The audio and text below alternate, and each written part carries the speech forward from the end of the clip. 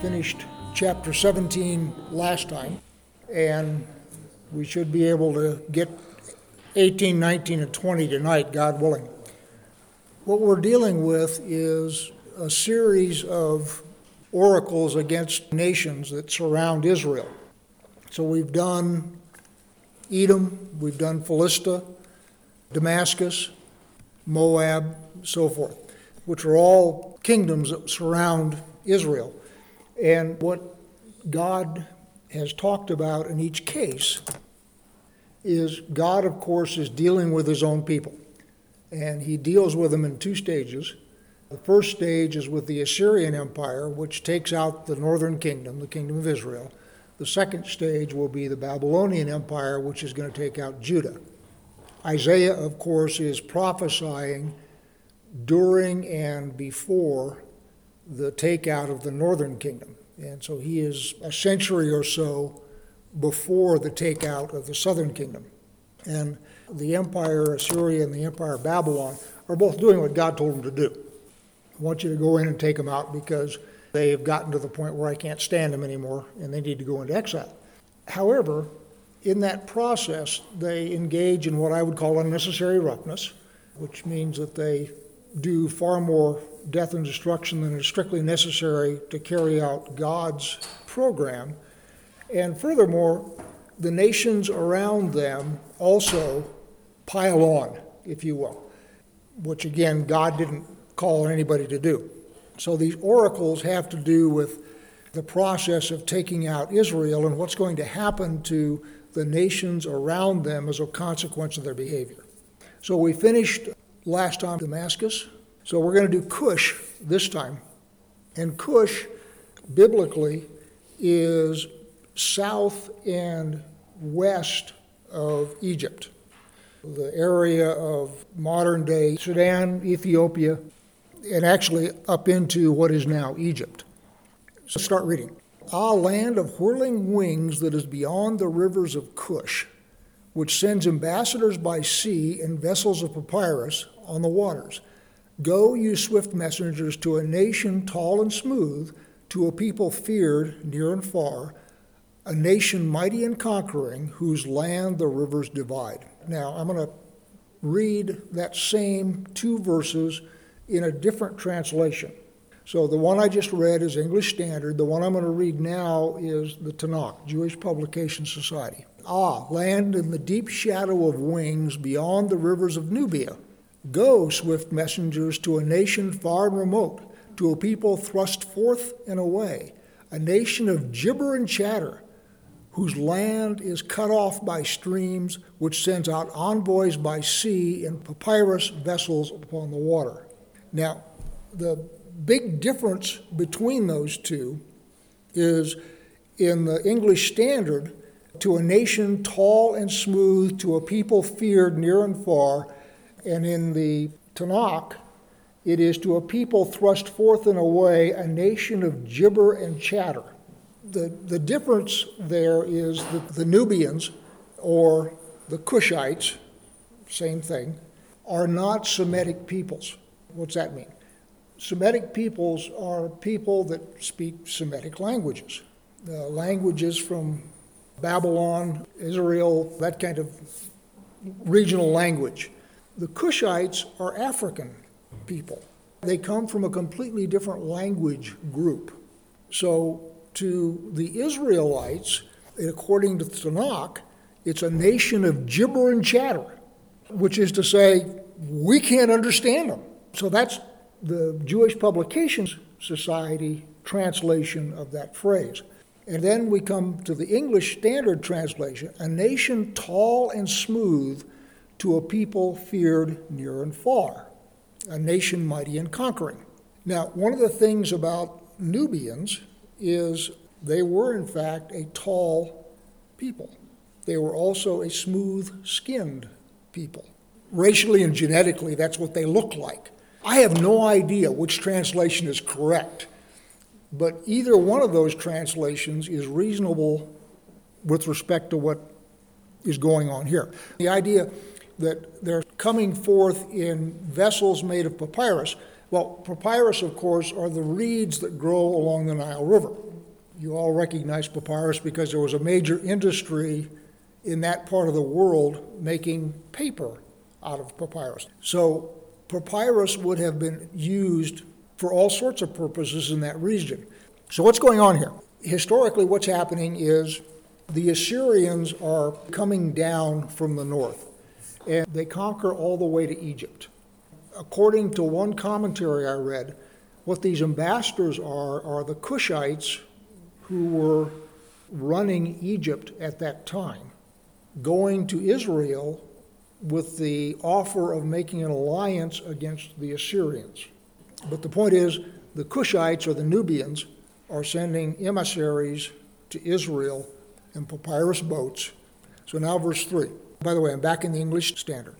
All you inhabitants of the world who dwell on the earth, when a signal is raised on the mountains, look. When a trumpet is blown, hear. For thus the Lord said to me, I will quietly look for my dwelling, like clear heat in sunshine, like a cloud of dew in the heat of harvest. For before the harvest, when the blossom is over, the flower becomes a ripening grape, he cuts off the shoots with pruning hooks, and it spreads the branches he lops off and clears away. So first off, the period of time that is before harvest and after blossoming is the summer. Poetic way of saying this summer. And what he's going to do, he is going to cut off the shoots with a pruning hook, and the spreading branches he lops off and clears away. One of the things that were talked about with respect to Moab is that his branches spread farther than they were supposed to. So the idea of spreading branches in this case talks of a people spreading to new territory. And what it's saying here is, you've got the Nubians coming up here trying to make an alliance with you to resist the Assyrians. Don't worry about it. I'm going to take care of it. Because the spreading branches I am going to cut off. And of course, we know historically, Sennacherib, who was the Assyrian emperor, came down and laid siege to Jerusalem. And you remember 185,000 of his men died at the hand of the Lord in front of Jerusalem. And then he went back home and was assassinated by his own son. So God, in this case, took care of the Assyrian siege of Jerusalem, and that's in 2 Kings 19. So that's what we're talking about here. So let's go ahead and finish the thought here, and then we'll come back. So verse 5 again. For before the harvest, when the blossom is over and the flower becomes a ripening grape, he cuts off the shoots with pruning hooks, and the spreading branches he lops off and clears away. They shall all of them be left to the birds of prey of the mountain, to the beasts of the earth, and the birds of prey will summer on them, and the beasts of the earth will winter on them. So the idea is these branches and shoots that he's going to lop off are going to leave dead people to such an extent the birds of prey will summer on them, and there will be so many corpses that the beasts of the earth will be able to eat them over the winter as well. It's all just a poetic way of saying he's going to slaughter 185,000 of them and leave them to rot on the ground. So now verse 7, at that time tribute will be brought to the Lord of hosts, from a people tall and smooth, from a people feared near and far, a mighty nation and conquering, whose land the rivers divide. Now that's how we started this thought up above. The people tall and smooth, nation mighty and conquerors, whose land the rivers divide. So what you have is a chiasm here. So the beginning of the chiasm is verse 2, and the end of the chiasm is verse 7. And at the end of that, the temple will still be in effect, because the temple continues until the Babylonian invasion 120 years later. So as God cuts off the Assyrian army before Jerusalem, these people who sent ambassadors will send sacrifices to the Lord in his temple. So anyway, that's chapter 18. Chapter 19.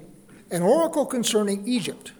Behold, the Lord is riding on a swift cloud and comes to Egypt, and the idols of Egypt will tremble at his presence, and the heart of the Egyptians will melt within them.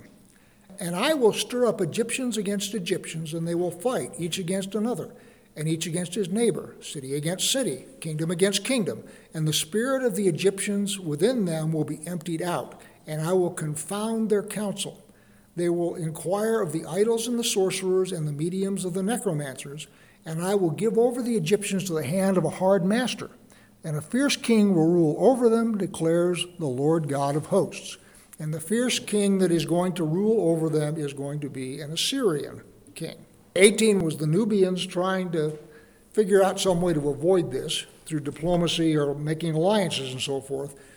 One of the things about this is in verse 3. And the spirit of the Egyptians within them will be emptied out, and I will confound their counsel. They will inquire of the idols and the sorcerers and the mediums and the necromancers, and I will give over the Egyptians to a hand of a hard master. So the first thing, you all remember the book of Exodus. And one of the things that kings in that region during this time frame had is guys on their staff whose job it was to inquire of the spirits. Prophets inquiring of the dead, inquiring of spiritual beings, so forth. So in the book of Exodus, for example, when Moses and Aaron went in and did their wonders in front of Pharaoh's called in his staff magicians, and they were able to duplicate the same stuff that Moses and Aaron did. So it was the case that these empires always had on their staff people whose job it was to look into the spiritual realm. You remember in the book of Daniel when Nebuchadnezzar has his dream and he talks to his advisors, wise men, and says, tell me the dream and the interpretation. And of course they all said, nobody can tell you what the dream is. Give us the dream, we'll give you the interpretation. He said, you're trying to trick me. And was in the process of slaughtering that whole staff section when Daniel stepped up and inquired of the Lord and found out. So the fact that there are staff spiritual advisors in all of these kingdoms is normal throughout the world at that time. Should be normal again here, but it isn't quite so much, unfortunately. Not necromancers, but having people on your staff whose job it is to pray and so forth would be a good thing in our government. So the hard master in 4 is going to be the Assyrian king. And then 5, the waters of the sea will be dried up, and the river will be dry and parched, and its canals will become foul. And the branches of Egypt's Nile will diminish and dry up. Reeds and rushes will rot away. There will be bare places by the Nile, on the brink of the Nile, and all that is sown by the Nile will be parched, will be driven away, and will be no more. The fishermen will mourn and lament, all who cast a hook in the Nile, and they will languish, who spread nets on the water. Workers in combed flax will be in despair, and weavers of white cotton. Those who are the pillars of the land will be crushed, and those who work for pay will be grieved. So this is economic devastation. Now, you all, of course, all know your history, and Egypt is a great big country with all of its population huddled right around the river. So you got a whole lot of territory on either side of the river, but it's just desert and nobody lives there. Everybody lives around the river. And every spring, the Nile floods. And if the Nile flood is high and heavy, what it does is it brings silt down, and the silt then flows out over the land, and as the water recedes, the silt is nutrient-rich, and that's what they use to grow crops. If the flood is sparse, people starve. If the flood is abundant, there is prosperity. So everything is centered on the Nile River, and what God is saying here, I'm going to dry up the Nile. And if the Nile dries up, everything else in that paragraph follows. You don't have any crops, you don't have any flax to make into linen, you don't have any fish to catch. Everything depends on the Nile in that region. Verse 11, the princes of Zoan are utterly foolish. The wisest counselors of Pharaoh give stupid counsel. How can you say to Pharaoh, I am a son of the wise, a son of ancient kings? Where are your wise men? Let them tell you that they might know what the Lord of hosts has purposed against Egypt. The princes of Zoan have become fool, the princes of Memphis are deluded, and those who are cornerstones of their tribes have made Egypt stagger. The Lord has mingled within her a spirit of confusion, and will make Egypt stagger in all its deeds, as a drunken man staggers in his vomit. And there will be nothing for Egypt that head or tail, palm branch or reed may do. Let me explain what's going on here. Eastern wisdom. You know, it is said in the Bible that Solomon was the wisest of men. That is not biblical hyperbole. That is something that is innumerable, that it can be counted. The way Eastern wisdom is codified is in two-phrase couplets. The book of Proverbs, for example, is full of them. And they're called mashalim. And the more of those you know and can bring up in conversation, you and I are talking, and I say, oh, well, you know, a fool and his money are soon parted. The more of that stuff I can pull up on the spur of the moment as I'm in conversation, the wiser I am. And Solomon knew more of those than anybody. Now, having said that, Israel was not considered an intellectual center of the world at that time. The two intellectual powerhouses were Egypt and Babylon. So if you were looking for intellectual horsepower, you went to either Egypt or Babylon, not Israel. Solomon was an anomaly. The people who knew this wisdom lived in places like Zoan and Memphis and so forth. Just like in Daniel's day, there were the sorcerers and the Chaldeans, whose job it was to maintain wisdom and do astronomy and, you know, all of that spiritual stuff. Egypt has the same kind of folks. And they live in Zoan, which is the southernmost city in the Nile Delta. Used to be the capital of Egypt, isn't anymore. Memphis was also a capital of Egypt at one time before Cairo. So the idea that these people who live in these metropolitan centers of wisdom have been made stupid and are giving bad advice is by way of the Lord saying, your earthly wisdom is not going to be able to prevail against what I'm going to do. And again, this is all poetic. It speaks of Zoan and Memphis and so forth. You're supposed to recognize that those were, in fact, like university cities. Oxford will have nothing to say about this. Well, Oxford doesn't say a word. Oxford is full of English professors, and the English professors will not have a word to say. It's the same kind of way of speaking.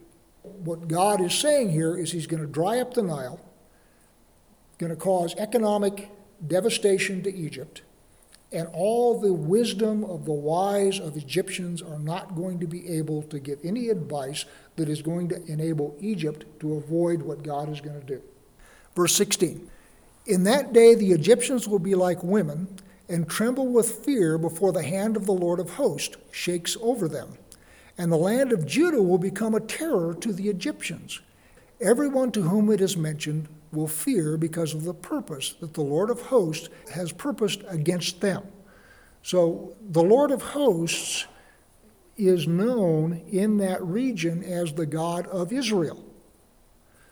And one of the things that happened in the theology in that region is gods were thought to be territorial. Remember, one of the things that happened in the Exodus is Moses came in and said, the God of the Hebrews came and talked to me and you got to let us go. Well, he may be the God of the Hebrews, but he's not the God here in Egypt. Gods here in Egypt are my gods, of whom I'm one. And of course, Jehovah then proceeds to disabuse him of that notion. But theologically, in that region, the idea that gods are local and territorial is common. So when they recognize that the Lord of hosts is the one that's doing it to them, what happens then is their fear turns to Judah. Shoot, the God of the Israelites, who's in Jerusalem, is the one that's doing it to us.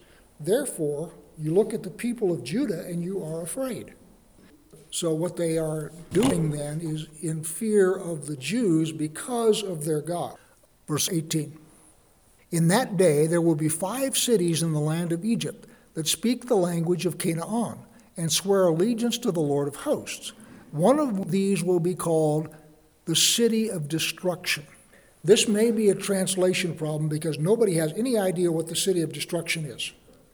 There is in the Dead Sea Scrolls And some other manuscripts, instead of city of destruction, it's city of the sun. City of the sun is Heliopolis, which is a city on the northern coast of Egypt. That's a real city. It was established by the Greeks. Heliopolis means city of the sun in Greek. So it's entirely possible that in that day there will be 5 cities in the land of Egypt that speak the language of Canaan and swear allegiance to the Lord of hosts. One of these will be called City of the Sun. And that fits everything. Nobody has any idea what City of Destruction is. 19. In that day there will be an altar to the Lord in the midst of the land of Egypt, and a pillar to the Lord at its border. It will be a sign and a witness to the Lord of hosts in the land of Egypt. Notice it will be a sign and a witness to the Lord of hosts in the land of Egypt. When they cry to the Lord because of oppressors, he will send them a Savior and defender and deliver them.